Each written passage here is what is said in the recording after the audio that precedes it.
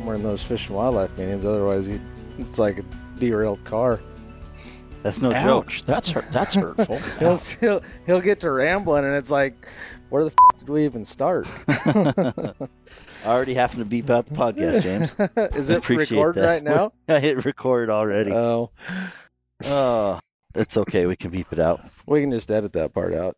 But no, that's no joke. I get to talking sometimes and I don't shut up. My wife is James is my meeting wife up there in Olympia when we were up there in meetings and stuff, and James is like, cut it out. Somebody's got to. So here we got a politician's son. Tracy. That's me. Yep. Well, you want to keep your last name quiet for No, it doesn't matter to me. all right. Well, he wanted to go see what this cat hunting was, so he's been going with me. He's new. James, you met him Just yesterday. yesterday. Yeah. How was your hunt today, Tracy? Today was it was fun. Cold, windy, snowy. We It left. wasn't that fun. No. He's like, it's great. Every time you go with this guy, he's like, oh man, this is awesome. Traditionally, if that's what you do, I'm sure today was a bust. Yeah. But I didn't go to my regular job, and I had fun. So John was the only smart one today. I don't know if that's smart. It's just what I had to do. Well, I can tell you at 7:00, me and James were looking at each other like, should we even go? Yeah, it rained all night long, and the wind was felt like that trailer was going to tip over there a couple times. The wind just hammered us all night. It really did blow hard last night. Even when you live here, it was windy. I had that awning over my bed, and I mean, by 7:00, I figured it was gone. I was like, I've got to buy an awning for my trailer. I was about ready to already get on the internet and start finding a new awning because I was like, that awning is gone. I haven't heard it in a little while. The wind stopped this morning, so I thought, oh, that awning just blew off. We're not usually supposed to talk about the weather on this podcast, but when it does something like that all night long. That's a good point. I just broke the podcast rule talking about the Your weather. only rule. So anyways, we got Tracy. How many times have you gone out, Tracy, with me? let's see. Today would have been 6. 6 times. Nice and easy. We just go catch a cat every time. Nah, not even close. No. First day, catastrophic failure. Oh, that's right. I even forgot about that. Yes. Did I tell you about the first day? Uh-uh. Oh, man. That was, We Was that when the snowmobile broke down, blew up? yeah. that was 2 catastrophic failures that day actually. Good. Yeah. My snowmobile, I was riding that snowmobile, and I'm like, wow. And then all of a sudden, I mean, just without warning, it's like you ever ride a bicycle and you stick a stick in the forks or the spokes and the tire stops spinning? That's what that track did. It like 25 miles an hour. Did you go over the handlebars? No, luckily it was deep snow. It just skidded to a stop, and I was like, "Oh crap!" Like I was a ways away from the truck. Track just completely locked up, and I thought the engine seized. I mean, I was like, "Whoa!"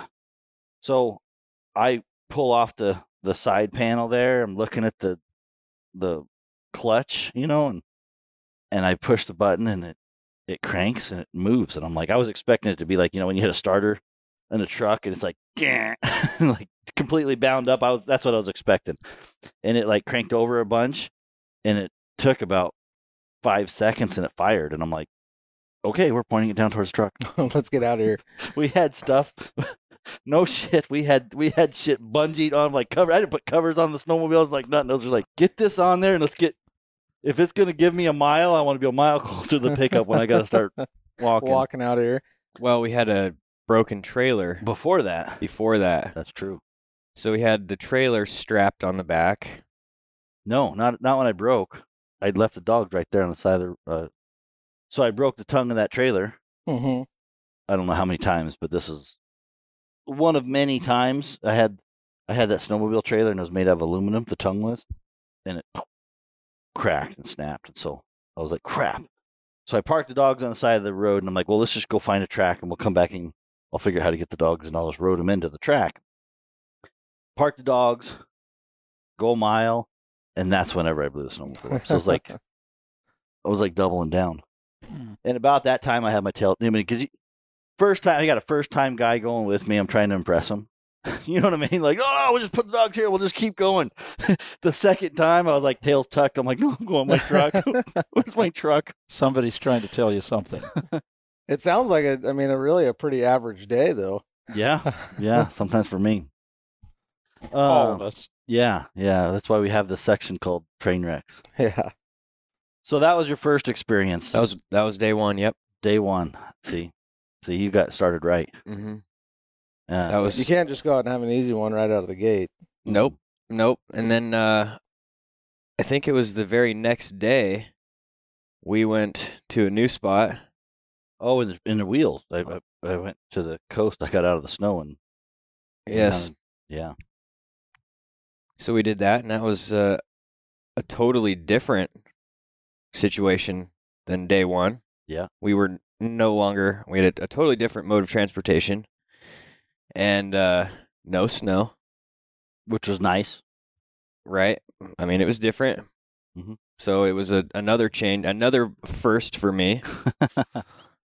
Did you guys get one going that day? I don't think so. No, I don't think we did. I think we had a couple strikes that day, but nothing that produced anything. Yeah, nothing the dogs could move. That was and I don't know at what time did we finally get successful? How many times? Was that 5. Fifth. So the fifth time I finally caught him a cat, and that wasn't a clean race. Is that where they went and come back on their backtrack and Went backwards a long ways. Mm-hmm. I had to drive a long ways to pick up a dog that just like must have hurt us. The only thing I can imagine is the dog hurt a snowmobile and just like hauled ass after Went the that snowmobile. direction? The wrong snowmobile, and I had to go chase it down. So yeah, Tracy Hoff, Mm-hmm. and you came out here into the season. We're kind of wrapping up our Bobcat season over here, and we're staying at John's house. And we went out today. I went out yesterday, and you guys weren't here yet. I did it by myself. I got one.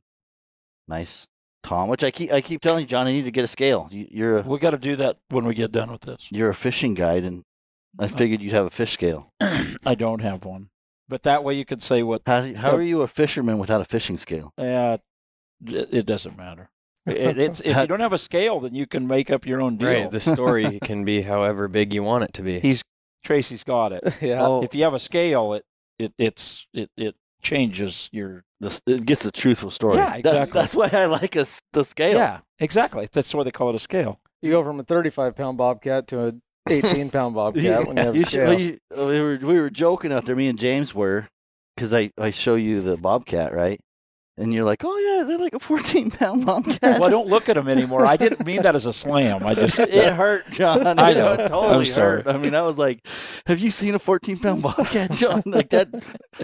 that was really bad. Oh man. I should have said 30. Yeah. Then at least I would have been like, no. But no, when you went way down.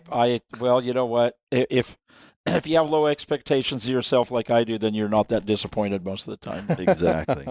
So we went out this morning. We woke up. It was windy, and it was just miserable. Nothing was moving. No chipmunks. No nothing. So that's where we're at. But we got a game plan for tomorrow. That we do. We're gonna execute the game plan. I think we got the last couple days of season, so we're gonna do that. But I think tomorrow will be good for you guys, though. we hope so. I think it'll be a lot better than. I mean, you can't get any worse than today, No. condition-wise. No. Where we were gonna go is getting like 28 to 36 inches of snow in the next 2 days. So I'm like, yeah, I don't want to mess with that. So Tracy, Yes, sir. you're the new guy. Mm-hmm. I want you to ask questions. So we could make a joke about this, but we got a politician's son, we got an Indian, we got a Cowboy. and then we got a Yeah. business. I sell hound supplies. We got the whole gamut here. We do, kind of. So you got a lot of experience here, and so I want you to ask questions. And I know we got some topics we want to try and cover that are more, I want to hit on some of the backtracking and the things we were just talking about over the dinner. But I want you to first ask if you were to start if for some reason you are foolish enough to want to get into this game, which I highly recommend is not exactly. It's not your best option. No, this is like I would second that motion right to me. there. This is like And a this third. is like boats. You know, I don't want one, but I like to know people that have a boat so I can use it. Yeah. So he's a lot smarter than James and I and Buddy. Yes. You know, so you guys all have dogs, and I'll just ride in the truck, and Yeah. you know, And that's the smart way of doing it, For sure, especially when the dogs are driving you nuts. which is mostly. Oh, It's definitely the cheapest way to do it. yes. Yeah. So we weren't going to be, dumb yourself down a little bit and be Okay. like, what have you learned from a new perspective? So we've got a perspective, of just having them, but perhaps somebody new. You've asked a lot of questions, and I don't know if you can remember all those questions that you've asked over the last 6 hunts of me showing you train wreck after train wreck. And I don't know if I can remember all the excuses I've given you because there've been a couple excuses, but pretend you're asking those questions for somebody who might want to learn something, So we got some topics we want to cover, but what's the first thing you got? If you were to even start, I want you to, ask us some questions. boy, I could ask. Well, why? He starts with the hard question. Yeah. I wasn't prepared. I didn't do my homework, John. Well, John, why don't you take that one? Because I totally so don't know. wait why. a second though. Hold on. So, being in the woods, right? That's why. That's why it would be for me. But why with dogs? Why with the hounds? You've chosen a specific prey, in a sense. Yeah. Cats, mountain lions, bobcats. Anything with hounds, bears, raccoons, whatever. But why the hounds? Why is that the choice instead of just walking around through the mountains with binoculars and chasing elk or deer Yeah. So that's like everybody else? I guess that everybody will have their own thing, but I think one of the things would be for some of the prey that we pursue, trying to do it without our dogs would be like trying to. This is a kind of a corny analogy, but it would be kind of like going fishing without a hook. A question to Buddy and James, like in the realm of mountain lions, how many of them have you seen in the daytime without your dogs in your entire life? 3. 7. 2. Lucky. I've seen one mountain lion in my life. So But it would you know be what's funny is I haven't seen a single one since I got dogs. They were all before I had dogs, and they were just I couldn't have shot very many of them. Do you know what I mean? so that would be one. That would be one thing. It would be impossible to do what we do without them. Yeah. There's lots of others. I'm gonna Sure. let these guys go, but that would be one. Buddy. I like, believe it or not, I like a dog. Sometimes I wonder if I like a dog or not, but I'm the same way. I like, I've gotten better at it. So when I first started, it was just I want to do something with the dog, and now I like watching that dog grow and just like Andy, it would be a good example. That dog, I was like, man, I don't think it's gonna make it. I don't think it's gonna make it. And I was hoping to find a good home for it, because she's a really sweet dog. And it's been like a light switch that's just turned off, and I'm like, I almost can see the potential now that she's going to pull a lot of weight, and we're talking within 3 weeks, you know what I mean? Like, she is still so young, but it's like I watched that light switch happen and what she's doing 2 in the weeks race. ago, what was that? Was that 2 weeks ago? Yeah. When- Well, you were with me when she was cold trailing on that thing, and I was like, wow, that little pup is in there working hard. And it was like last year she was licking my boots on the road, and I'm like, I hated the dog. You know what I mean? So part of it's for me is actually really getting to spend time with the dogs. And that has a lot for me as well. And just, I guess you get, like Buddy said, you start out and you don't necessarily know what you're doing. And then it seems like you'll hit a point in time where at least for me, years ago, you feel like, oh, I got really good dogs. This is a great pack of dogs. And as you keep going and progressing, you realize that, those dogs you had 10 years ago that you thought were great dogs Right. wouldn't even make it today with Yeah. the dogs that you have. And so that watching that constant progression and, trying to learn as much as you can along the way, definitely, I guess some might even say it's almost like an addiction. You get to where you just always want to see how much further you can let a dog reach its full potential. Well, I see it's definitely an addiction if you saw the truck and trailer and setup that's sitting outside.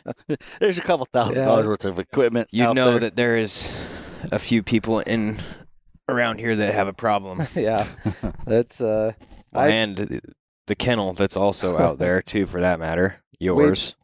we definitely all have a lot more money if we didn't do what we did. That's for certain. Yeah, but I don't think we'd be as happy. No, For sure. That's for sure. So you already hit on. I'll tell you another thing. After doing it for decades, I can honestly, buddy, you already hit on the one, so I won't dwell on that too much. But my two favorite parts of doing this are spending time in the country that these animals that we hunt call home, which you already hit on, being out in the mountains, and then taking a young dog that taking that little piece of modeling clay and taking it out and seeing it develop and see that potential come out, and that's actually my two favorite things. I mean, in the line of work I'm in, I do need to kind of get some stuff done, but it's really cool to watch them progress. Okay, so Hold on, I got a question though. So I'm already taking over. Like I own the place. So there's how big is that bull, John? 370. That's a big bull. Like Yes, we sir. got a big, 370 inches. really nice bull sitting above us. So I was wanting to ask, and I know my answer, but do you think the dogs have made you a better hunter without dogs? So, deer, elk, what has that done for you? Because I know for me, it has given me a confidence in the woods that translates into other game. Like I'd agree with that. I'm not afraid to jump down a canyon that maybe in the beginning I wouldn't have been as diehard, but I'm like, dogs made me go down that thing before. You know what I mean? Well, and I think another part of that is you end up in places following your dogs that you wouldn't end up otherwise. And there's, sometimes you'll stumble into a spot where, you have a 370-inch bull elk and elk season rolls around and it's like, oh, well, I remember being down in there and, Yeah. Seeing a big group of elk or deer or whatever it may be. I think you end up in a lot of places you'd otherwise never see. And I think that kind of translates into, all forms of hunting in from the there. snow, in the, just And you watching can learn tracks. a lot about, just the tracks that you stumble into as you're, in the middle of a line race. You learn a lot about the other game in the area, and how the animals are using the landscape. For sure. Yeah, probably no one knows the country like we do because, like James said, the places that our dogs take, or anyway, the places that we end up are places that many times most people would never go. Yeah. Or haven't been. And I don't know that I want to go there again. Sometimes there's some places I don't want to go again. I'll be honest with you. We all have those. Yeah. But you know what? Likely as not, we'll all be back to those places. Yeah. Yeah, the dog barks and we'll be like, oh, let's go down there again. Let's see what's down there. All right, so kind of on that same thing is you get to be a better hunter. In a sense, you see more places, you're finding, bigger trophies or whatever. When you're with your dogs, is watching the dogs become better more important to you guys than actually taking a prize cat of any sort? Oh, for sure. 100%. Right? Yeah. So, It's all about the dogs. Right. The taking of the animal, I think, is secondary to almost all of us. Yeah. right. So when you're with your dogs, it's not about the trophy that they're after. It's about the dogs getting better. Whereas when you're hunting for that, an elk or a giant mule deer, that is it's your satisfaction, Exactly. not the dogs. Yeah. I don't think any of us would do it if it wasn't for that. No, No. Matter of fact, I know I wouldn't. no, I'm right there with you. Yeah, yeah, 100%. And with an elk or a deer, it's about going and getting the animal for me. You know what I mean? Like I am there to harvest an elk. I mean, that's what I'm there. And I enjoy, I wouldn't say a better hunter. Whenever you said, oh, it makes you a better hunter. I don't know that it makes me a better hunter. Maybe it does. I'm a slow Better learner. might have been not the Well, right word. I just think it makes you a better woodsman. Right. You know what I Yes. mean? Okay, that's a better way to put it. Yeah. Yeah. So you're a better woodsman. Yep. You learn how to traverse the land a lot. You know, there's places we got to go that you just can't go straight. You got to be like, oh, I got to go this ridge or coming down here. You know, I know John deals with some bluffs and stuff, you know, and you just got to learn how to, you got to become better with the land and the animals the same way. So- Just like the other day when we had to climb up that ice chute. Dogs are like 75 yards off the road. I mean, Yeah. you could see them cross the creek, and the path a we frozen decide. creek, John. Like it looked so we're down within 10 yards. I go down there and it looks like this stream and there's a rock. I'm like, I'll step on this rock, and I decide that I can just jump over to this like smooth patch of what I thought was How he didn't know it was snow. ice, I have no idea. I'm not used to this cold weather crap, man. And so I jump and it's just like a skating rink ice. And I'm like, whoop, whoop, whoop, whoop. He jumps off this rock thinking he's going to land on like soft ground, I guess, under the snow. And I'm watching this like, what is he doing? And he jumps and lands right on the frozen creek, and just feet come out from underneath him. He piles up and he's like, don't jump. I'm like, I didn't plan on jumping. That definitely wasn't my first thought. There's some definite differences between, you know, the north, you know, so me being a woodsman is me being over.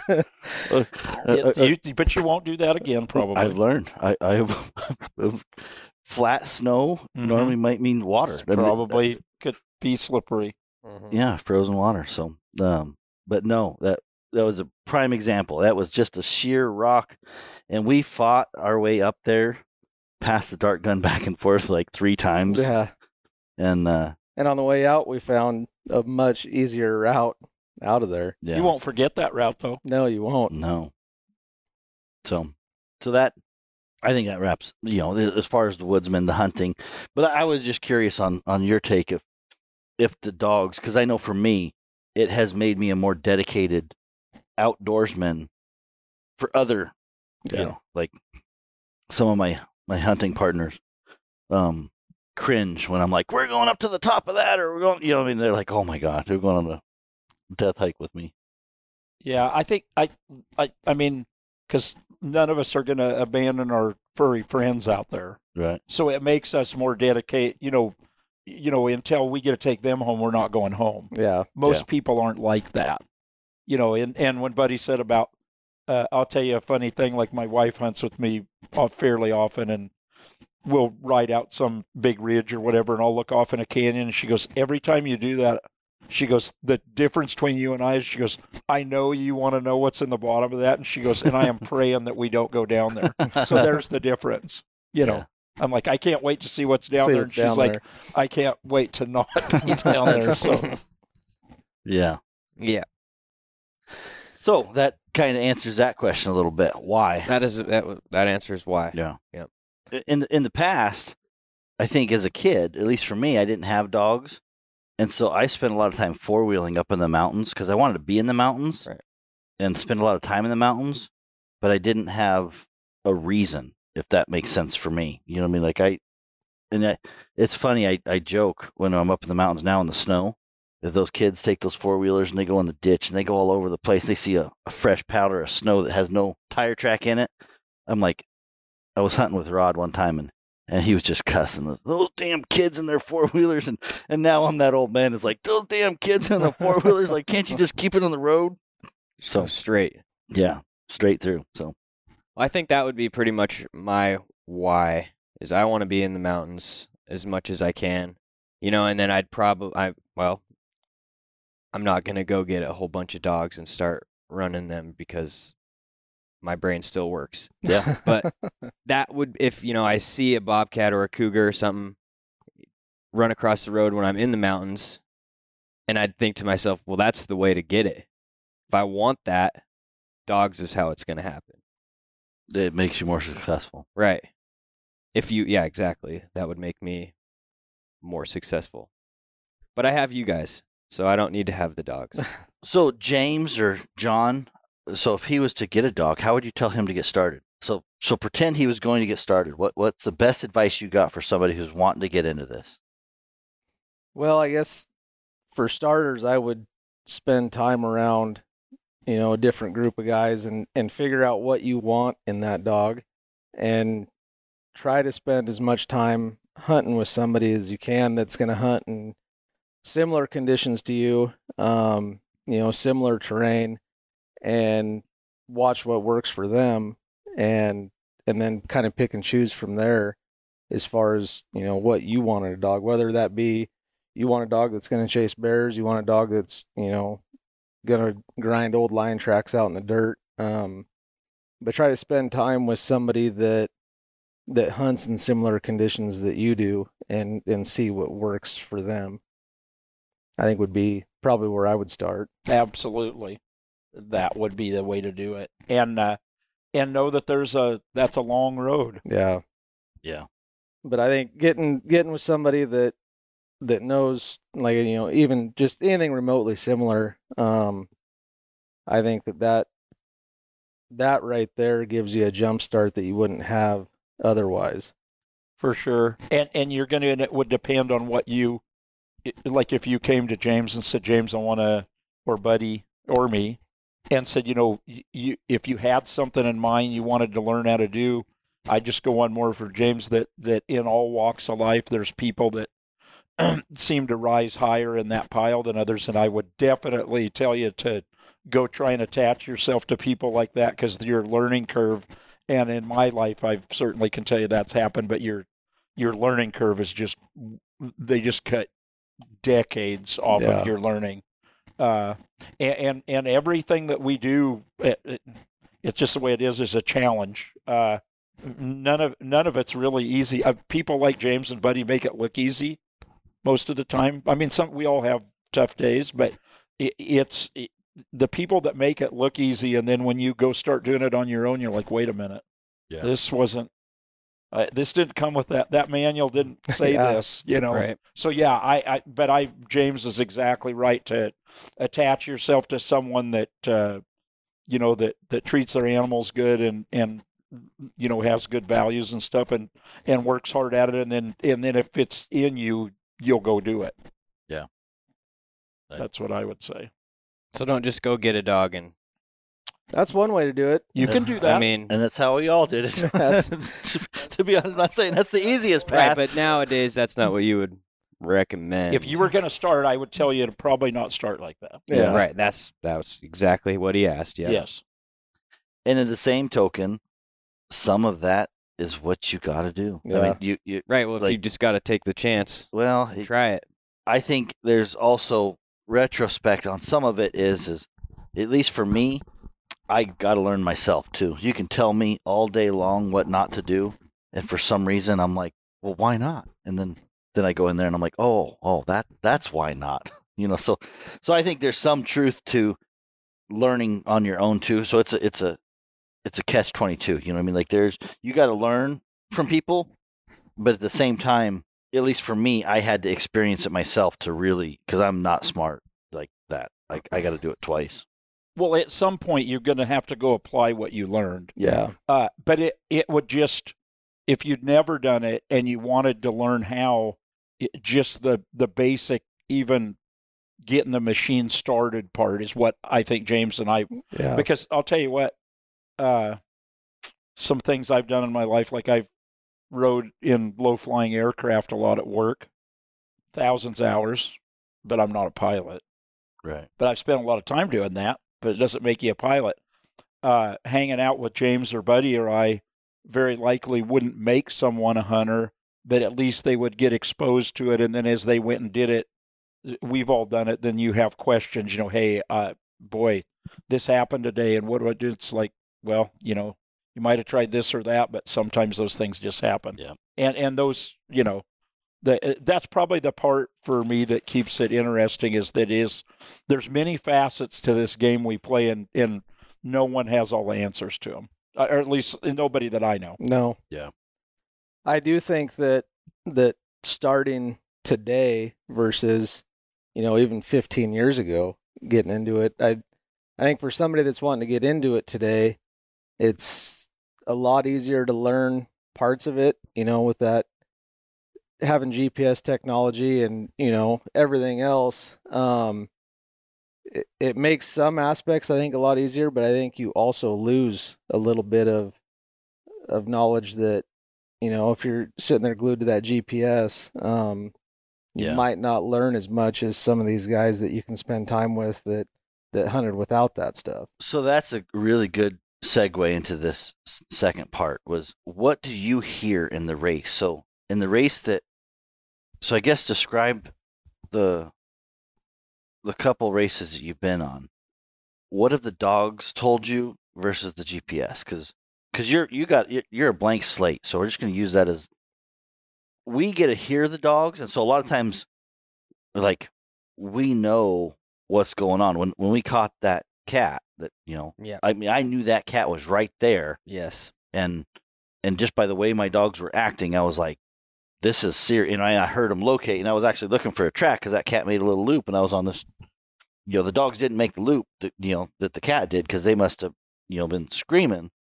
But I mean, as soon as I heard a dog, I was like, oh, they got it right there. So I didn't have my GPS. I was looking for a track. I was trying to figure out, do we got two cats? I mean, I was like trying to figure out what the heck was going on in that situation. So I was looking at the ground, but I could just tell by one bark. I was like, whoa, they got it right there. That cat's up, But were you able to know that? How long did it take you to realize that it was treed, or did I just say it right away? No, I think, well, the GPS thing, I played around with it since you handed me one to make sure I didn't get lost. I'm not smart enough to use it, and I can follow the colored lines that correspond with the dog's colors on there, and I can see kind of like which direction they're going. But when they're barking, that was always interesting to me to watch you, buddy, know which dog is making those barks. You learn, and you can learn the tone of each dog's bark, what they're, I remember you telling me you could hear, I don't know, maybe it was Della or Andy, whoever it was, barking, and you said, she's frustrated. Right. That bark means she knows there's something here, but she can't figure out where. She's frustrated, And that was interesting because, I just hear howls and barks and everything, And I started after, 4 times going out, I could start telling which dog was the barking. I don't know what they mean, but I could tell there's different dogs out there. But when they got really excited, you can tell it just seemed like, well, they got excited. They get louder, and their barks become a lot more frequent. And it just kind of gets rowdy and out of control. Well, then they're excited, then I get excited, then you're yelling. There's one over here, so everybody's just kind of excited. So I don't know if I could really even tell by the tones that something was in the tree right there. But I did hear the difference from frustration to, even the dogs talking to each other, like, come this way, we're following this way, or I'm lost, the dogs are lost, or so the tones thing was new to me for sure. John, how many dogs? How many dogs? You have? Oh, so I have, for our listeners, 27. Okay. But then how many dogs do you take out? Sometimes I take 20, but I very seldom take less than a dozen. And I can tell you that when I go with John, I'm like, how do you know the difference between your dogs? Like 20 dogs, but you can tell the difference between your dogs. Oh, sure. Every dog, you know what? We're all sitting here visiting, and it's really not any different than this. Buddy's voice is different than mine. Right. James's voice is different than yours. And when you do it all the time like we do, you're probably pretty perceptive to, you used a word just a minute ago, and you said you could tell those dogs were excited. And, I've taken, over the decades, I've taken a few people with me, and a lot of people are like, well, it just sounds like a bunch of barking to me. And to us, that's to us is like reading a book. or hearing a story. They're painting us a picture with noise is what they're doing. And that excitement that you picked up on that pretty fast. Yeah. And definitely, when the dogs, and I know you've heard all those terms, dogs, if they're trailing on a real tough lion track in the dirt or something, they're grubbing, working really hard and stuff. But is that track what we would call warm up or heat up, where they're getting closer to it or the conditions get better or whatever? You can hear the difference in their deal. And it's funny. I mean, we all have lots of dogs and stuff, but, I have dogs that are really good dogs that they'll start a really old lion track. And I have some of them that are actually really good strike dogs, which means they can detect a real faint smell and tell you when they find it. And they might trail a track like that a quarter of a mile, and I'll be riding a horseback or a mule back behind them, and they'll walk back to me and look at me and like, dude, we're never catching this thing. And you know what? They're almost always right. But those other dogs, but sometimes they're not. But I'll tell you that it takes all different, I guess it takes all different kinds of positions on a team. I'm not much of a sports guy to make a team.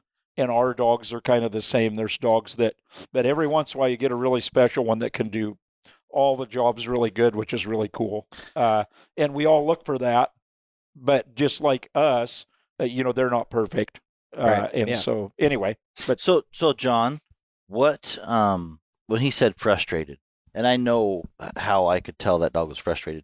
How would you tell somebody on your dogs, like an old track that you're not going to catch? What are some of the telltale signs that you look for when you're like, oh man, that's old, or that's a good smell? What cues do you key in on?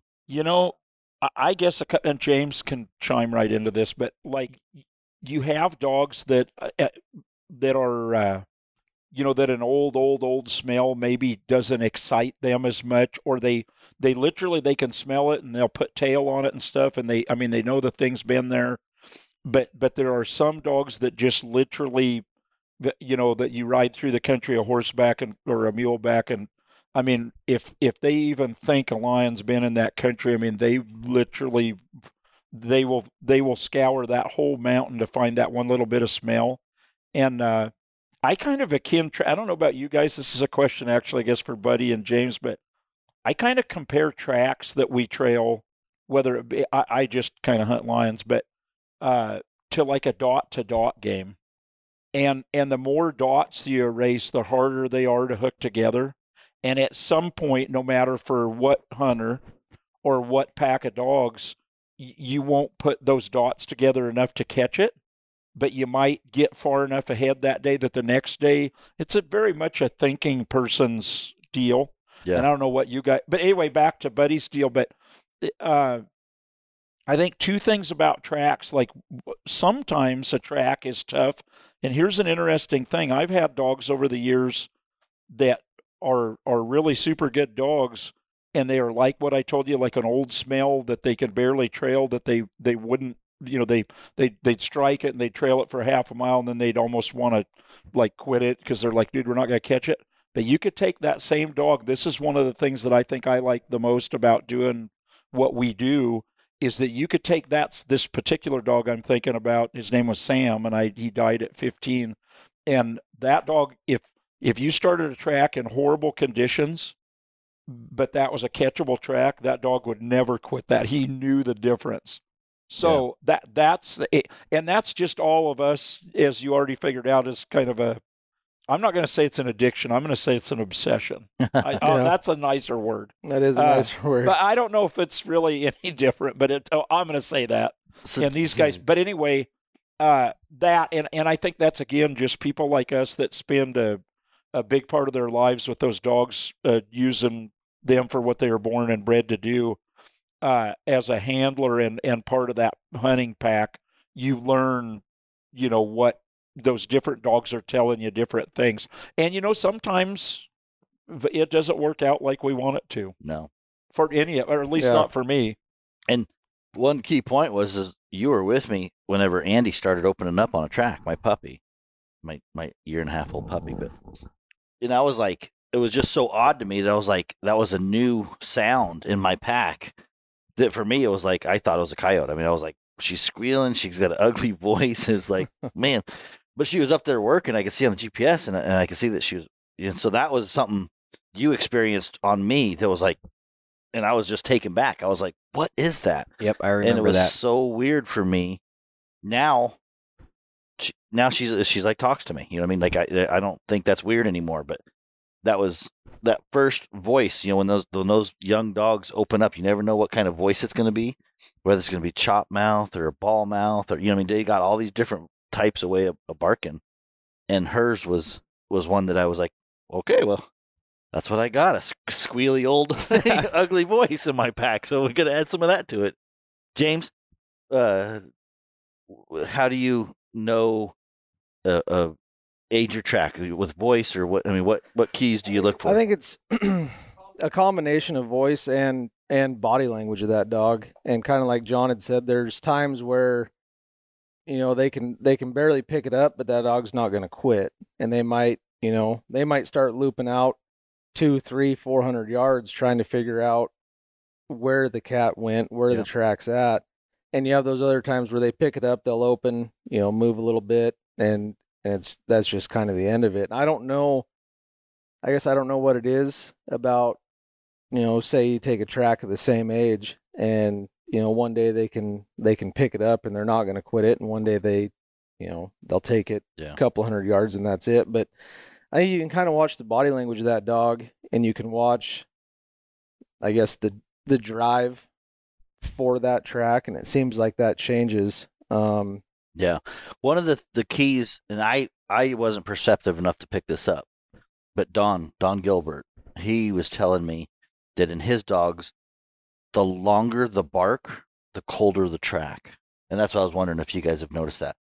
And I have seen that my dogs will have when they start getting jumped, it's everything starts shortening up, and maybe it's because they're breathing more. I don't know, but I was just curious if you guys have noticed that. Well, like Mabel, I mean, if it's an old track, she's got just this long, drawn out ball mouth. I mean, and it's like a frustrated bark, I guess. And I think that's where you said frustrated. Yeah. Because I remember you saying the longer the bark, the colder the track, and we heard a bunch of that, and I remember you saying they're frustrated. Yeah. Yeah, and you listen to her on that versus, I mean, you've seen Hereditary. It's every single breath. Yep. And on a colder, older track, she's long. You wouldn't even think it's the same dog. Listening to it. Question for you, James. When you said your dogs, work on that track, do you think that's conditions, or do you think pull your mic up a little bit? There you go. Do you think that's conditions, or do you think it's condition of the dog, like if you've been hunting so hard that they're tired, or do you think it's both? I think it's both. If you have that real stable conditions, it seems like take a track that's 4 days old, but you've had just real stable weather, no wind. It stayed, within a 5-6 degree temperature range. And you have fresh dogs. I feel like you can move that track a lot further than, if you don't have those stable conditions and you take those dogs in there after they've been run hard for a week. A fresh set of legs goes a long ways. That's for sure. Yeah, not too fresh. Yeah, not too fresh. Yeah, for sure. Because we talked last night when we all got a visit, but I think conditions are everything. There are times that baffle me still about the things that these canines that help us in our everyday life can do, and then other times, there's things that we think they ought to be able to do, and they can't, and I think we'll never. I think that's why this is so interesting, because those things happen enough that you're like, well, why could you not do that? And none of us keep dog. That's probably, Tracy, part of this is that those really, really special dogs, which we all will be lucky in our life to have a handful of those, and they just, some of them just don't have an off switch. They just literally don't know how to stop. They're like, it's kind of funny. They look at other dogs when it's hot outside and they're shading up and stuff, and they're like, well, you bunch of losers. I can't believe that you're even slowing down. And some of them would shock me. They're like, hey, get in the Let's truck. go. We're going. Oh, yeah. absolutely. They're like, I came to hunt, not go home. Yeah. You know, so So the conditions. So that segues into another. Conditions. I want you to. Mhm. So what have you seen? Because you've been in some really crappy conditions. I So have. tell me what about conditions that you've learned? The conditions make the hunt, essentially.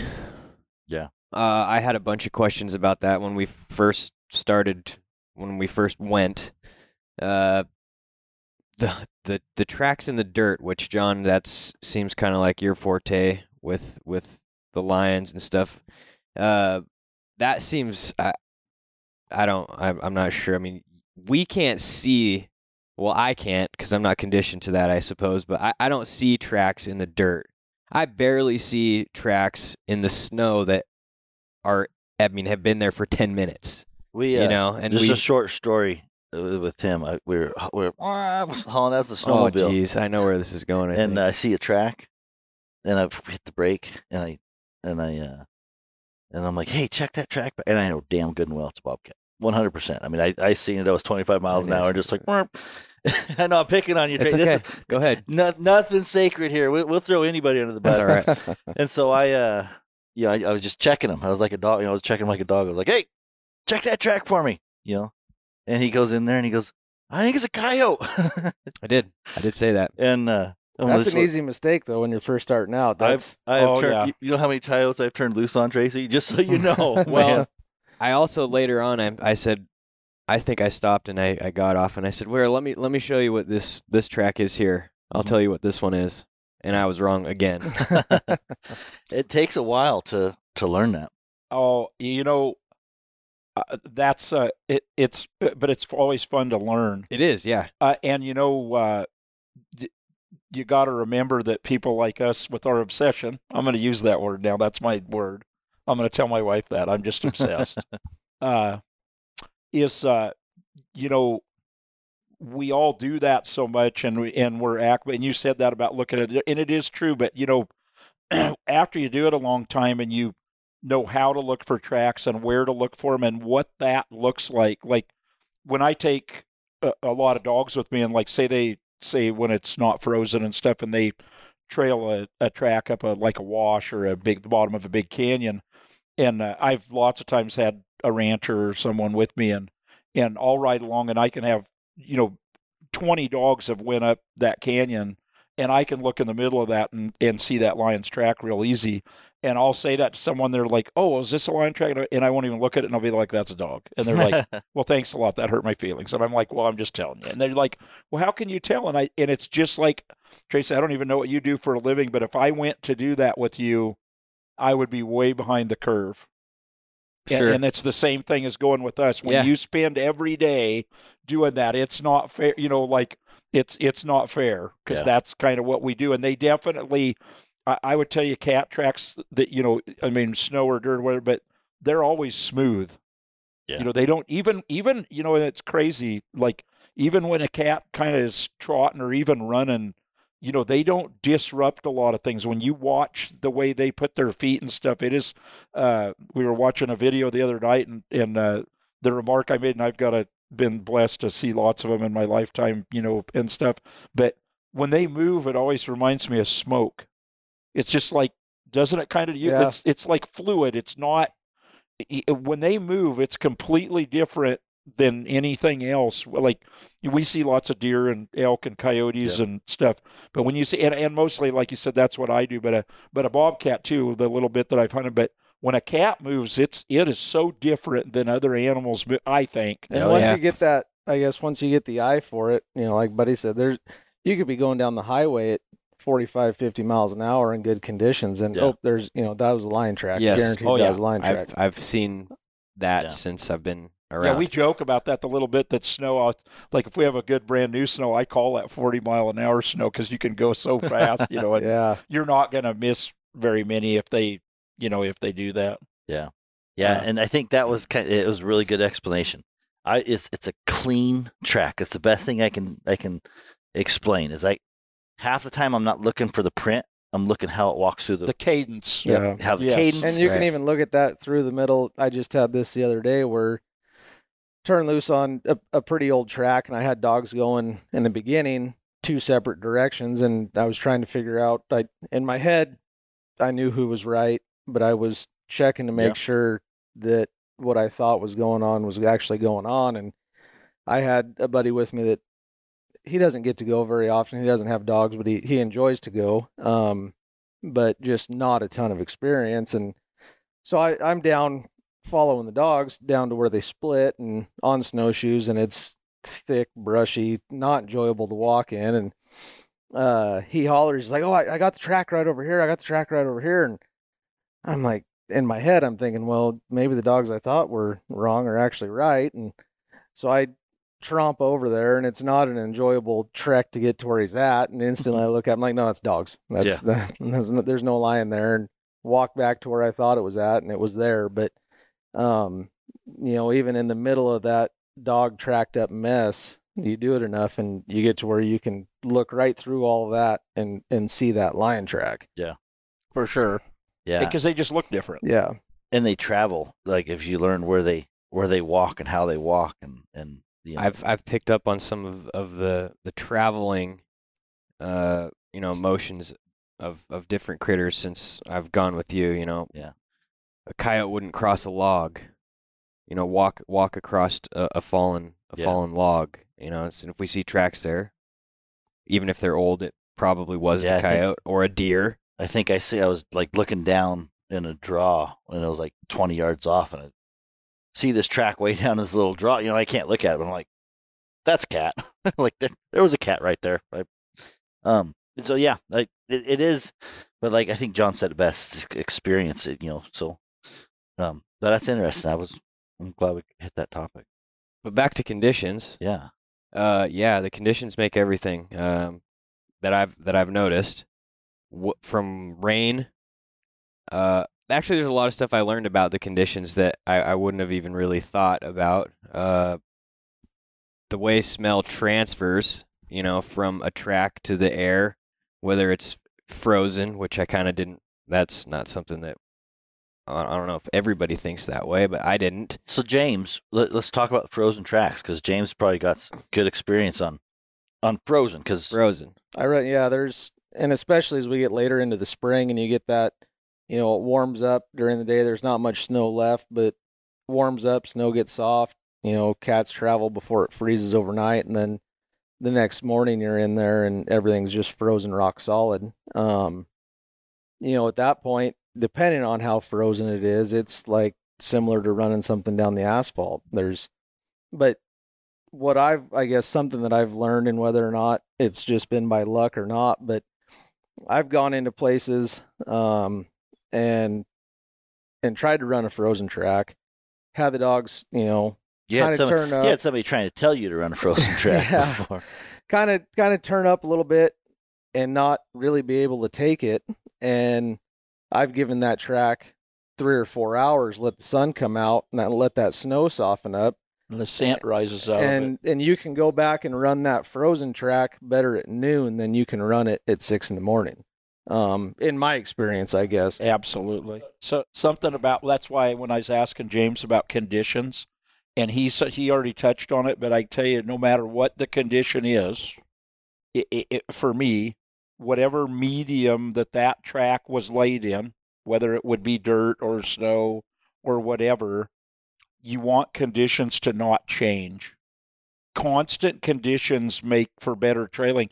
And it's really interesting, like what James, a lot of people make a bigger deal than it is to go catch a lion, like in the summertime when it's hot and dry outside.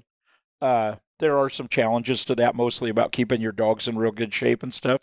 But when it's dry and it's consistent, that's actually easier than what he was talking about when it's 50 in the daytime and 18 at night. That is tougher than catching one. For me, I'd rather go hunt in August than when it's like that. Yeah, for sure. Myself. Well, that's one of the conditions that I've seen with both of these two, James and Buddy, is the drip. Oh. When it's cold in the morning, you get there, you're on something, and then next thing you know, it's 11, 12 in the afternoon, and it's warming up, and everything's coming out of the trees.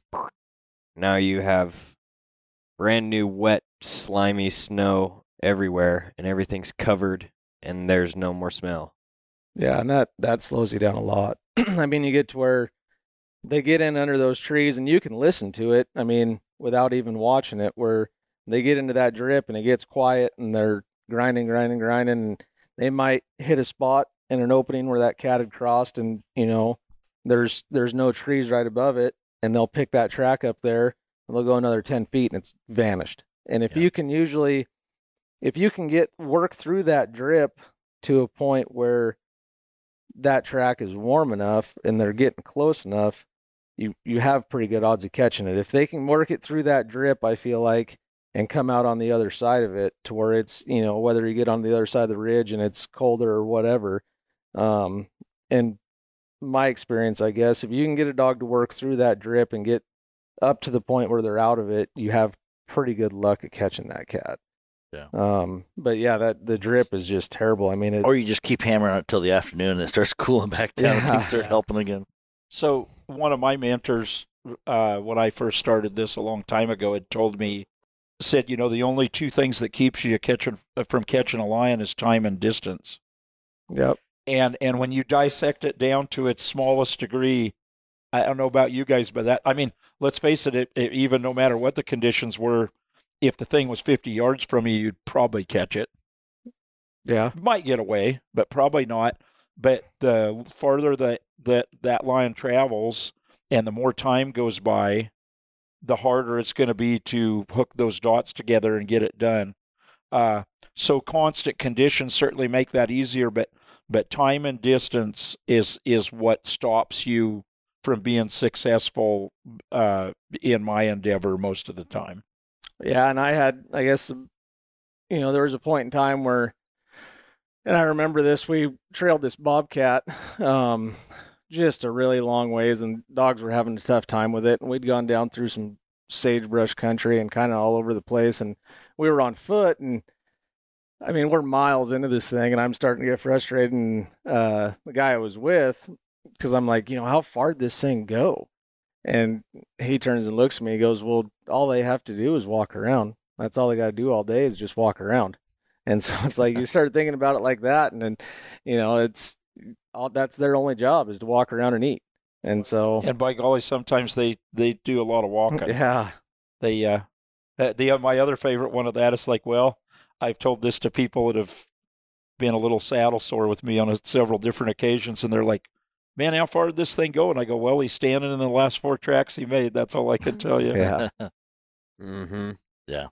Well, yeah, the conditions, I saw a bobcat, and the dogs were, 100 yards, less than 100 yards behind it, and couldn't smell it. Yeah.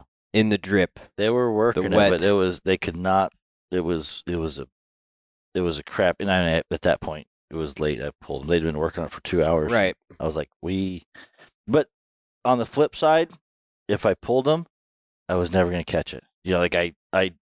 We had to pull them so we can get back to the truck and all that. Absolutely. But part of me was like, just let them keep going. I mean, the odds of catching it weren't very good if I let them keep going, but they were worse when I pulled them. Like at the point where I pulled them, I was like, I would have liked to, because sometimes, and I don't know if you guys ever done this, but you're like, there's no way. And all of a sudden, like a light switch, maybe it went in a different area.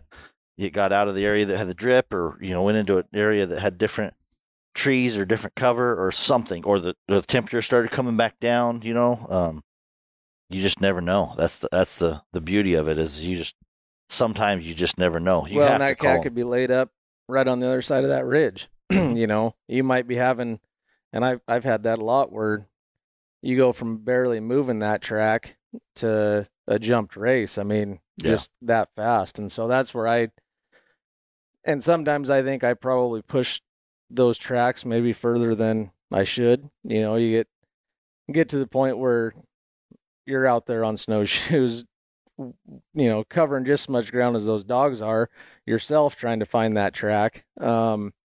And then get far enough away from a road or anything else. And it's like, why am I even out here? Why did I do this? But for me, it's that, you never know. That lion could be laid up just right on the other side of that hill, and after you have a few of those where you feel like there's no way you're going to catch it, and then next thing you know, you're caught. Yeah. It's just always in the back of your mind to he very well could just be right over the top of this hill. The next corner. It's always the next corner. And you get to that next corner, and sometimes it's like, well, he's got to be laid up over here. Be right there, and that's probably some of what just keeps us going so hard. Is you see that and you just let them. You get, and I think there's maybe two different types of hunters, but there's definitely hunters that once they start doing that. I mean, I know the first time with Don, it was like, oh my God, he won't leave this thing alone. It's like, even in the beginning, I was just like, let's go find another cat. There's another cat somewhere. And Don kind of taught me, how to just stay on that thing. And the truth is he was successful at catching, and his dogs got better. And that's just it. You'll never have, if all you ever do is run the easy tracks, fresh, hot, easy tracks, you're only going to ever have dogs that are able to catch fresh, hot, easy tracks. Yeah. I guess in my opinion. Yeah. I would agree with that 100%. Do you guys ever, like John, do you? So like in that situation, I knew a while before we pulled the dogs off that we weren't going to catch that cat. About the time I got down there and they turned, I thought, okay, here we go. We're about ready to jump and catch it. And then when I listened to those dogs fizzle out, I was like, oh no, they still can't move it.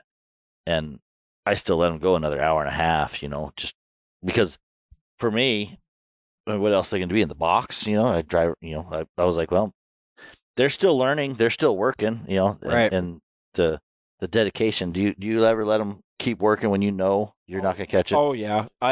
You've hunted with me enough. You kind of know how that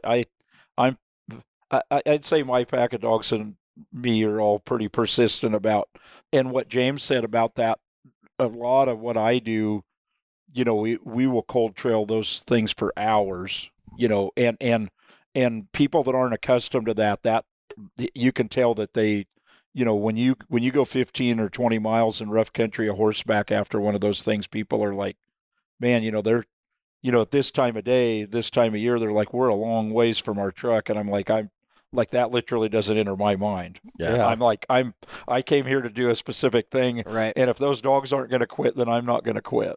And then we kind of talked about that already, but yeah, but sometimes, the time that I do, and we've talked about this, but the time that you have to be careful, that I have to be careful, is when it's real hot outside. You have to be the one to stop them, because I have dogs that will hunt till they die. And so we got to be the ones to keep them safe. Yeah, and it seems like if you end up, in my experience at least, if you ever let that dog get to the point where you do heat stroke a dog, it seems like you don't ever have that same dog back that you had beforehand. True story. Whether it's after that point they overheat easier or whatever it is, it seems like if you work a dog to that point of exhaustion, you don't ever have the same dog that you had before that happened. Right, and so it's our job to and the problem is, in a lot of this country where I hunt, there's not a lot of water, and so we all know the country where we work and hunt good, but sometimes you'll be 2 or 3 miles from them getting a drink, and so you've got to be that's probably the thing that it's like, those things are they're not those are my family, so I'm not going to let them kill themselves, and so many times you'll have to stop them, and some of them aren't very thrilled about that. Yeah. The technology, I'll tell you, James already hit on this, but like from when we all started till now, the technology that is available to handle our dogs and stuff, we can keep them a lot safer, whether it's from that, having to get them to water, or I've had to stop my dogs from trailing into a highway where I know they got hit by a car, or things like that, or like James has to deal with wolves all the time. I think as hunters and dog owners, that's one of the biggest things that helps us with. Is it probably doesn't really, I don't know about you guys, but I don't really think it helps you catch that much more stuff. It just helps you. For me, the way I hunt it keeps them safer, and it keeps me It removes a lot of the stress, I feel yes, that's exactly right. It makes it easier, makes it a little easier on your heart when they're, when you're out there and there's hazards for them and stuff. Yeah, You know. the anxiety level. Well, and you don't ever have to, and I'm sure you guys at some point in time have had to leave a dog overnight in the woods. Back in the days of just telemetry, and you couldn't get to them, couldn't find them, whatever it may be. And now when you're running an alpha and you know exactly where that dog was, or even if the collar breaks, you know exactly where he was before the collar broke. At least for me, the days of ever having to leave a dog out overnight, you just don't have that anymore. And like you said, the wolves, I mean, now it's not even really an option. The leaving the dog out overnight is not even really an option in most of the country that I'm hunting in. Yeah, exactly. Yeah, and you just hate to do it. You know, I mean, we've all had to do it, but it's sure something. It's certainly with the advent of that and having Buddy to help learn how to operate that stuff, it certainly doesn't happen very much anymore. Right. I've heard stories from my dad and other friends of running hounds back in the day, and it was just a bell on a collar. And you just let them go and follow a bell and barks. And if they don't come back, you look for them until you can't look for them. And then you go back the next day and look for them until you can't look for them. And then you hope they come back or they don't. Sometimes, unfortunately, one memory that I have as a kid is my dad and I found somebody's hound in the middle of nowhere. And he was alive on the road.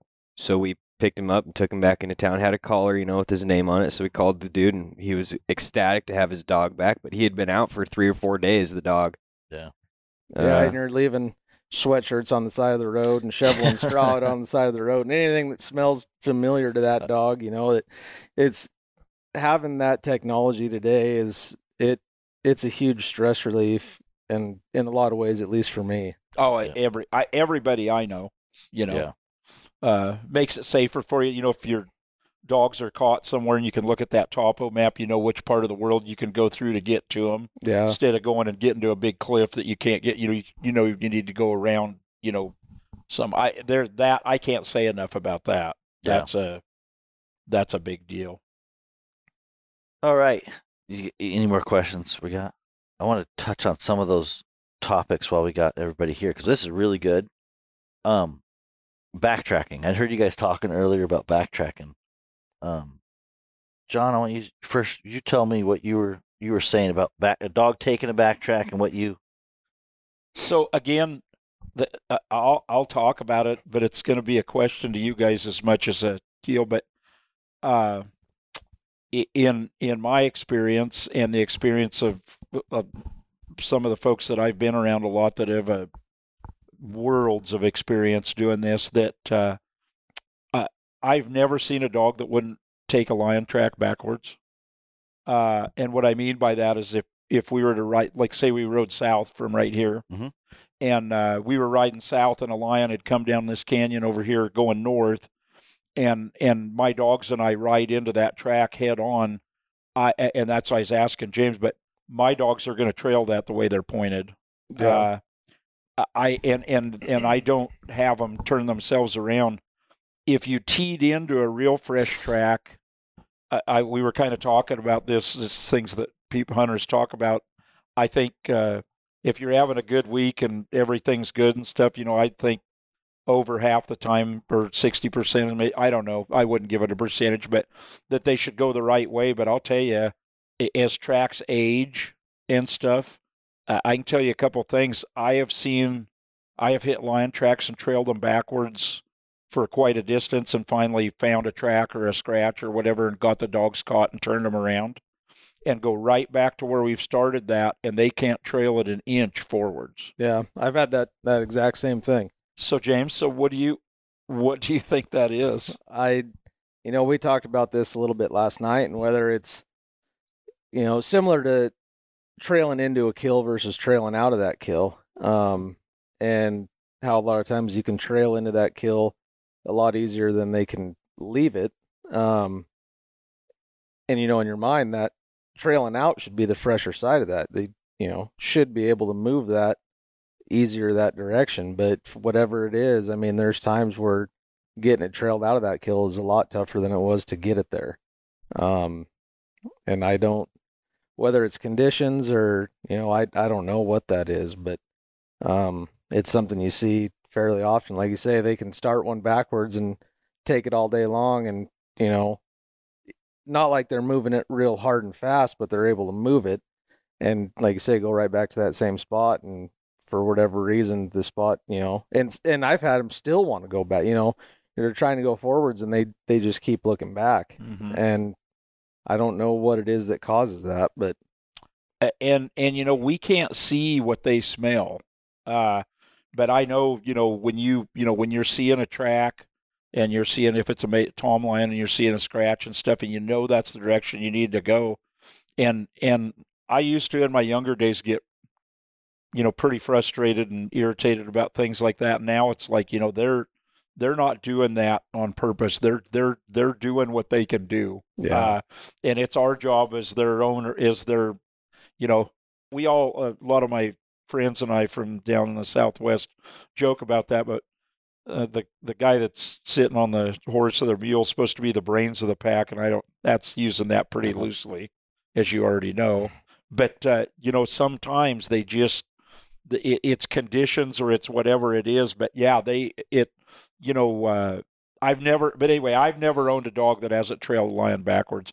And we talked about this, but sometimes if you trail into where a lion has done a lot of milling around, or if they'd made a kill or something, James and I were talking about that just before we started this, and how hard that can be to line that out. There's just this, it's like you look and look and look, and you can't find a lion track, and now there's a million of them. Yeah. And it's like, and like James said, sometimes I don't let him talk about that, but sometimes maybe you can get out far enough to get out of that mess. Yeah, get looped far enough out of that mess to where you can maybe possibly find a track that's going the right way. And I usually, like we talked about, I mean, you get down into that, and if you can get to the dogs, and you got dogs going 3 different directions, like we had said, I don't usually get too hard on them at that point at all, because they're still smelling a cat. I mean, they're still doing their job and they're still smelling a cat. But until I can physically get down in there and see, which way is actually the right way, I'm never going to get after a dog for doing its job. But you do have a tough time with that, especially, in some of that terrain, you just can't get out far enough away from it to figure out which way it's really going. Right, so rough and steep, and the more time the dogs spend in there back and forth and around, and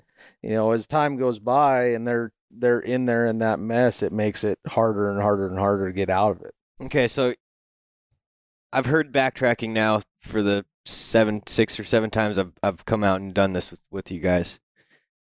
Are you talking about the dogs running the cat in the wrong direction, following its tracks in the wrong direction, excuse me, or the cat like coming into somewhere, spinning around, and going out on the same set of tracks? So that wouldn't necessarily be backtracking.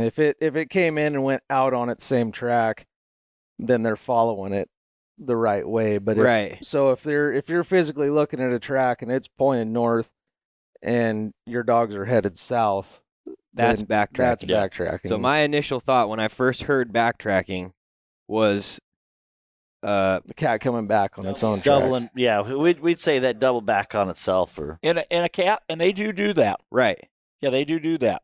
But what I was talking about is whatever animal we're trying to catch is traveling a certain direction, and we're going the opposite direction. Right. That's what James and I and the Buddy odds were of catching that cat are Zero. significantly reduced. Unless it makes a big circle back on itself, you're probably not going to catch them going backwards. Right. So my thought was backtracking was the cat or whatever you're pursuing following its own trail out of somewhere. And they do that, and that can be difficult for dogs to figure out. But that really wouldn't be exactly what that's. I would commonly refer to that as doubling back. Yeah. Sure. If that makes sense. It does, absolutely. Yeah. No, that's a good question. No, absolutely. So, and doubling back would be can be really tricky for dogs. I know the cat we did catch, Tracy, I watched the video and it doubled back on its tree, made a loop at a tree where I thought maybe it was going to tree. And we actually walked in there looking because I thought them rotten Scoundrels. beep scoundrels. Flea bags.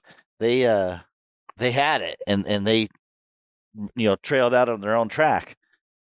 Well, after a couple hours later and the dog's going back again to that spot and watching where they did, we weren't efficient at catching that cat. We did catch it, but it wasn't efficient and it wasn't, the dogs had to work about 3 times as hard to do it.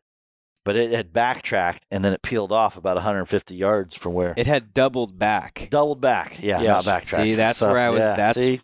Yep. It doubled back on it for 150 yards, and my dogs kept going on the backtrack, or the double back. But then they went to it, so they went from the double back to the backtrack, and then they would try to do the backtrack. So there was a lot of double backtrack in one race, Right. and that was interesting. And I tell you what, I don't know about you or James, but that's a real point of anxiety when the dogs do that for me, because I'm like, You think they're screwed up, but yeah, you don't know for certain if they're screwed up. especially if it's a clean turnaround. You know what I mean? If it's that clean, it's like mentally you're like, is that a tree right there? Or did that thing really go back there? And as the longer it stays on the track, I start breathing when it leaves the track. That's when I go like, okay, we're still good. You hunt bobcats a lot more than I hunt bobcats, and with lions, you don't necessarily, I feel like, see that as often as you do with bobcats.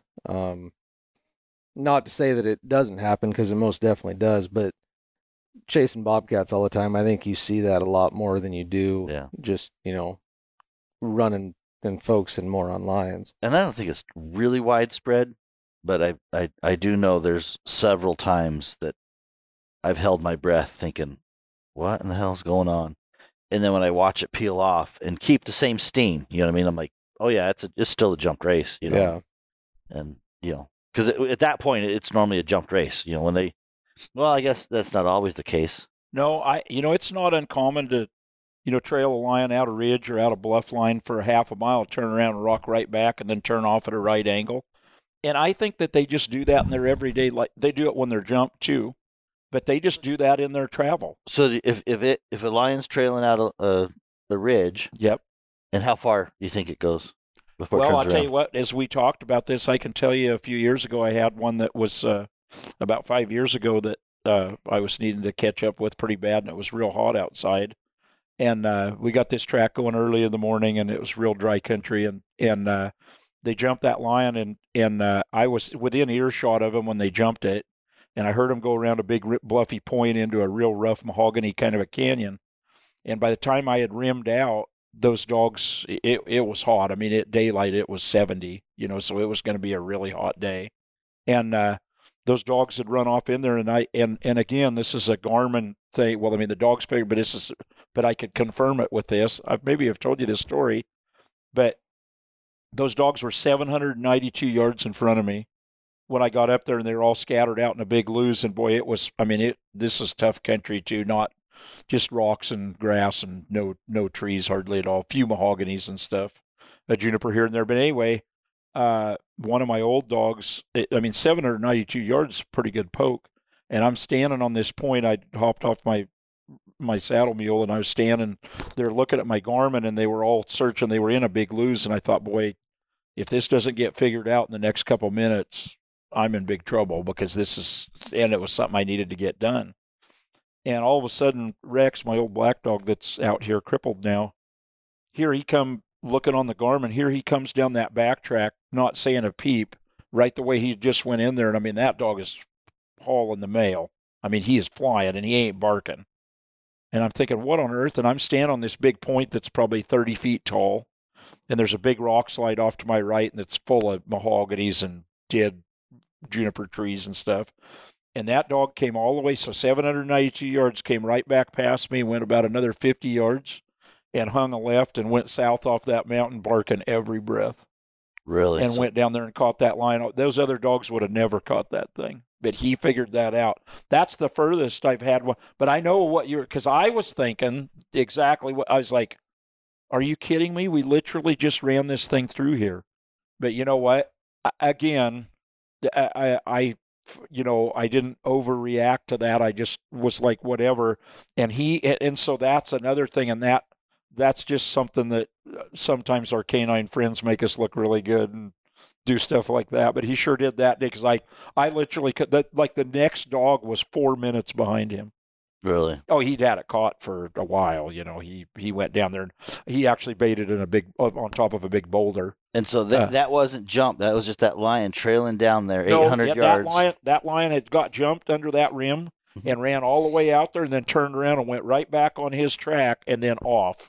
So it would have been shaped like an exact hairpin with a 90, but the 90 was 792 yards plus 50, so 842 yards back its track before it turned off and went. That's a long ways. 50 yards or whatever, they might get lucky, but boy, that far, that dog was using his brain to. Yeah. Well, we had that collared lion do that exact same when you were there, buddy. That lion we had collared that the dogs overrun it, made a hard 90, and it come back on that hard 90 and went right back in the way that it had come.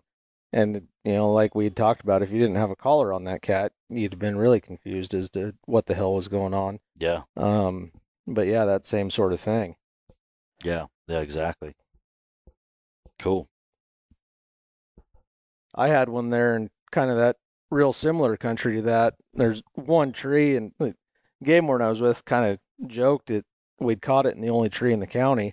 And he's not joking. There's no trees over there. But he'd been there, and so it had killed a calf. Hold on. Well, just don't forget your story, John. I take the kids over to James to go hunting with the kids, and the first thing I'm like, where do you hang a deer? If we got to skin a deer, I'm like, how do you guys skin deer? Like, there's nothing here. He's got to go to his garage. I mean, you can't just pull up in a tree. Anyways, I disrupted you, but go ahead. So this lion had killed a calf the day before, actually, and I think I was out of town, or it had been, for whatever reason, 24 hours after the fact, and the rancher had actually seen the lion drag calf across the road. And so he calls the next day, game warden calls the next day, it's about 8 a.m, and it's already getting warm out, it's June, and he says, you think we can catch this cat? And I'm like, well, we can try. In the back of my head, I'm thinking, maybe. It's going to be tough. Yeah. And so I run home, grab dogs, and run down there and meet the rancher. And he says, yeah, the calf's right down here in this little bit of a draw. And so I go down there, and I can't find, there's no dead calf anywhere in this. And I walk back out, and I asked the rancher, I'm like, are you sure that this is where it was at? And he says, you see that pile of grass right there? And he'd gone down there and pulled his ear tag out of the calf. He's like, I got the ear tag right here in my truck. It drug it right through here, and I could see it from the road. And so I'm like, well, all we can do now is just turn dogs out and let them kind of free cast up this hillside and see what happens. And so we do that, and they leave and don't say a word. But they're going, and they take off and we could watch the whole race. They make this just huge giant loop, and 3/4 of the way through it, still haven't said a word. And we're standing on the edge of this little draw, with the only tree in the county, and kind of like a dry creek bed, and dogs start coming back, and they're lined out right at us at this point in time. And we've been standing there for an hour watching this, and they start opening, and they're 200 yards away from us, and they're making some noise. And the game warden looks at me and goes, your dogs are running back to us. I'm like, no, they're not running back to us. Well, sure enough, they come right by us 100 miles an hour. You could have reached out and caught one of them, making all sorts of racket. They go 50 yards past where we're standing, throw on the brakes, spin around, and they got it bait up in a sagebrush patch right there. And it squirts out of that, and luckily climbed that one tree that was there. But we'd stood there for an hour within, 50, 75 yards of this cat, and it was just laid up in the brush. We had no idea it was even there. And he was, if he'd gone a little bit further, he'd have been right back in there on his own track from where he started. So he just didn't have time to get there. Well, we'll just about wrap up. I got one more question. Do you think cats know what tree they want to climb? And when do you think they pick it? Because I've seen bobcats, and maybe my dogs just suck, and so they got they're not pressured good enough. But like in reprod, timber ground, it'll be one big tree. A lot of times, I'll catch that bobcat in that big tree, big. I think it depends on how much pressure you're putting on them. Because I've seen, ouch. Appreciate that. That's why I got good friends, man. I've seen great big lions in tiny little trees get up there, and I've even had them, in a tree that's too small for them to the point where they fall out and hit the ground, and then they have to find another tree because they fall out. That tree was not a good choice. And so I really think in their mind they probably have an idea of this is going to be a safe tree, but I think it really depends on how much pressure you're putting on them when you do catch those big cats in small trees. I just see a lot of bobcats hit trees that are mistletoed out in the top and brushy and giant. Just the bigger ones, yeah. And I just notice it. Like you can be running one, I'll be like, "There's the tree it's going to end up in." You know what I mean? Really? Yeah. I've had the opportunity. I know James has too to watch over the years quite a number of lions tree quite a ways in front of the dogs, and it's interesting to watch them do that. Like I distinctly remember 2 years ago, we were trailing one in a big rough creek drainage with big high bluffs and lots of rock slides, and the dogs had trailed down across this drainage. And I hadn't crossed the drainage yet, and I heard the tempo of that track pick up, and I thought, they're going to jump that thing. And so I stayed on the side I was on, and the dogs went out of sight in a big flat juniper mahogany patch up on this plateau. And I saw something move out of the corner of my eye. I was looking ahead kind of where they're at, and I thought it was Simmer, my red dog, and I look at it, it was the lion. And that lion was going right back the way they'd just come in. It had went right through all the dogs. So the dogs are all south, actually. And this lion was going back to the north. That lion ran right back down its track, maybe 200-300 yards, down over the side of the rim. And there's a big leaning kind of a cowshade Doug fir tree there on a little bitty north slope. And that lion ran right up to the base of that and looked around, looked back where those dogs were, and then just walked up it real slow.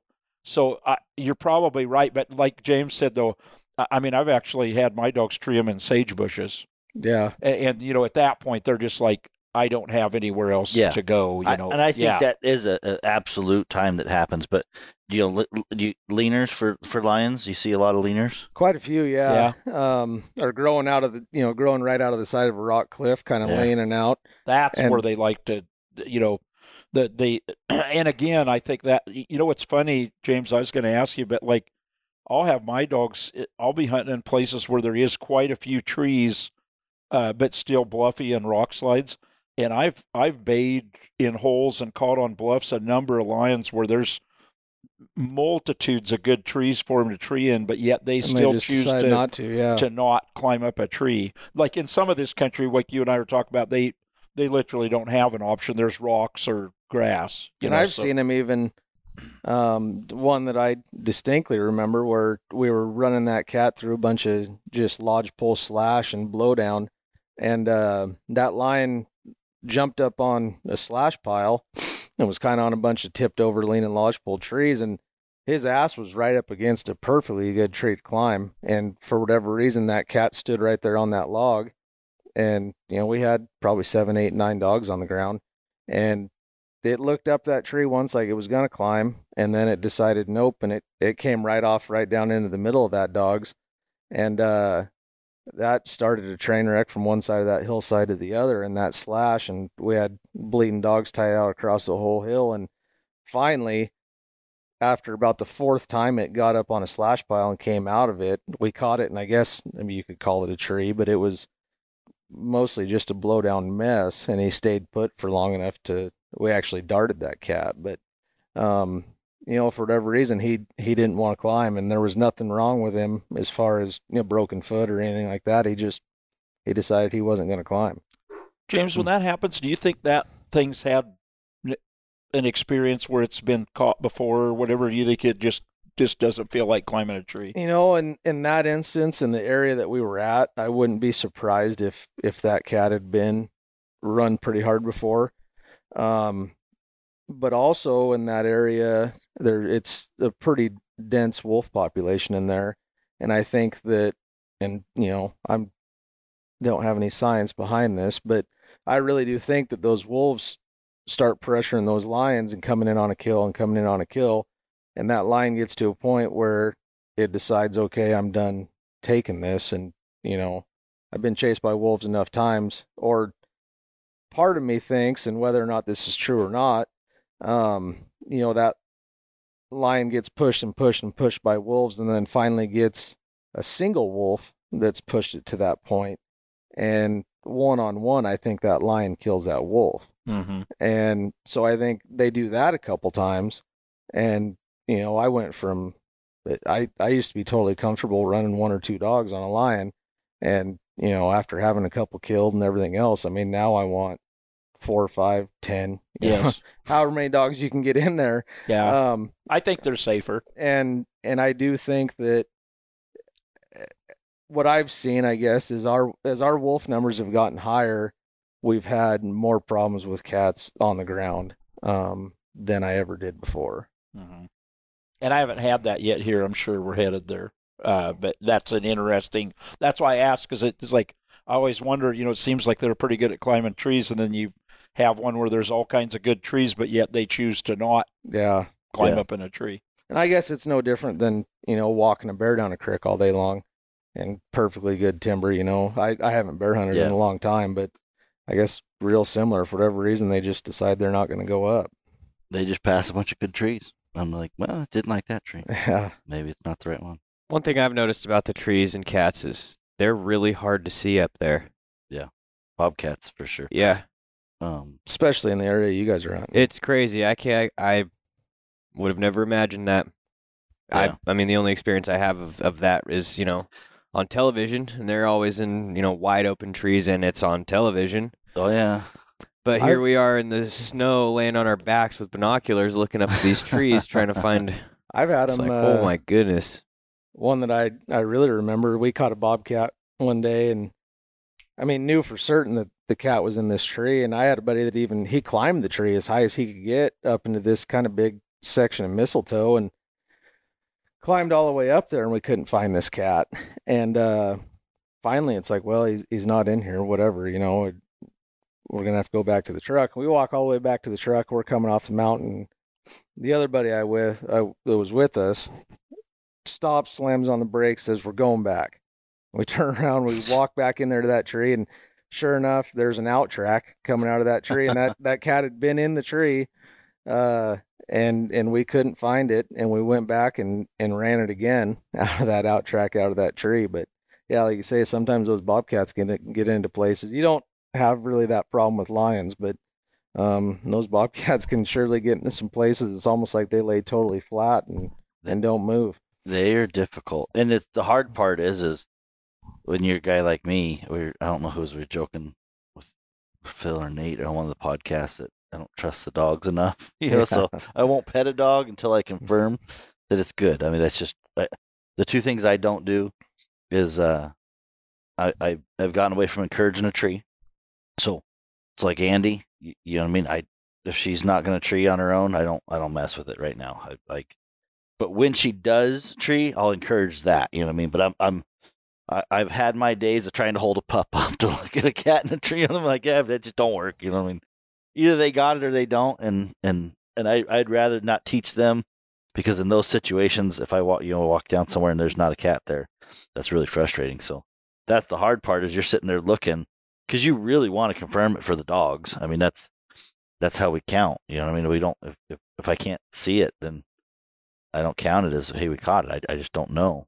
But that's difficult. So, all right. We anybody got a good train wreck story? John probably does. I'm I sure. have all kinds. Which one do you want?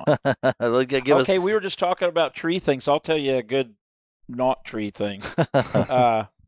I have so many of these. I mean, I could write a book about these. One of my mentors said, he said, you know how you, we were talking about lion hunting because that's kind of what he does anyway. And he said, there's like 10,000 different ways that you don't catch a lion. And I'm like, kind of looked at him funny. And he goes, well, no, he goes, what happens when you catch a lion? And I didn't understand exactly the question. I'm like, and he goes, well, you go out and you start a track and, you find it and you're the right way and they trail it and you jump it and maybe it runs far, maybe it doesn't, but then you just catch it, right? And I was like, well, yeah, I guess that's probably about right. And he goes, but there is 10,000 different ways. Buddy's been with me at least on one occasion where it's like Tracy's been with me. Yeah, but you don't catch them. But anyway, so back to the tree thing. So I hit a track. This has been a long time ago. I mean, a long couple decades ago, but I still remember it like it happened this morning. So obviously it put a mark in my brain. But anyway, the dogs hit a lion track, and I was up on top of a big high mountain, and where they went off was really rough, so I had to go around. And anyway, they trailed a long, long ways, and I get down there, and I hear the dogs off there barking bait in a big bluff line. And I thought, oh, man. So anyway, I get tootling down there and I get closer and closer, and man, I can't see a lion, but I'm like, well, it could be off in a crack or whatever. And what had happened, I figured it out later, but that lion had hunted down that bluff line, and I'm not afraid to tell you this will make you laugh, but so tom lions in this country, and I don't know, James, over your way, but most lions in this country absolutely positively will not walk by a skunk without killing it. They absolutely love them.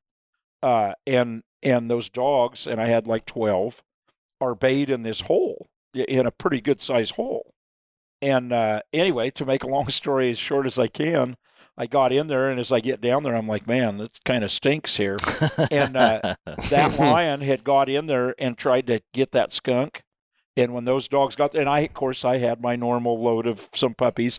I'm not making any excuse for them. But anyway, so I had a big old tom skunk bait up. Actually, they couldn't even touch it. It was way back in this hole.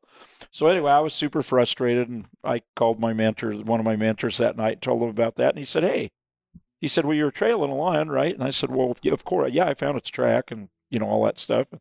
They said, well, you ever seen where lions eat a skunk? And I go, oh, yeah, about 1,000 of them. And they said, you know what? That lion probably tried to get that skunk, and then it went on, and those dogs found it, and that was that. But then, of course, I was mad and kind of had to reprimand them for that, and then they had skunk in their face, and it was in the summer, so that was kind of the end of that deal. But anyway, so there's my train wreck for today. Even get skunked. Yep. I did get skunked. Actually, I got skunked hard that day. Don't you just love that when you start with the smell of a skunk is something you'll never...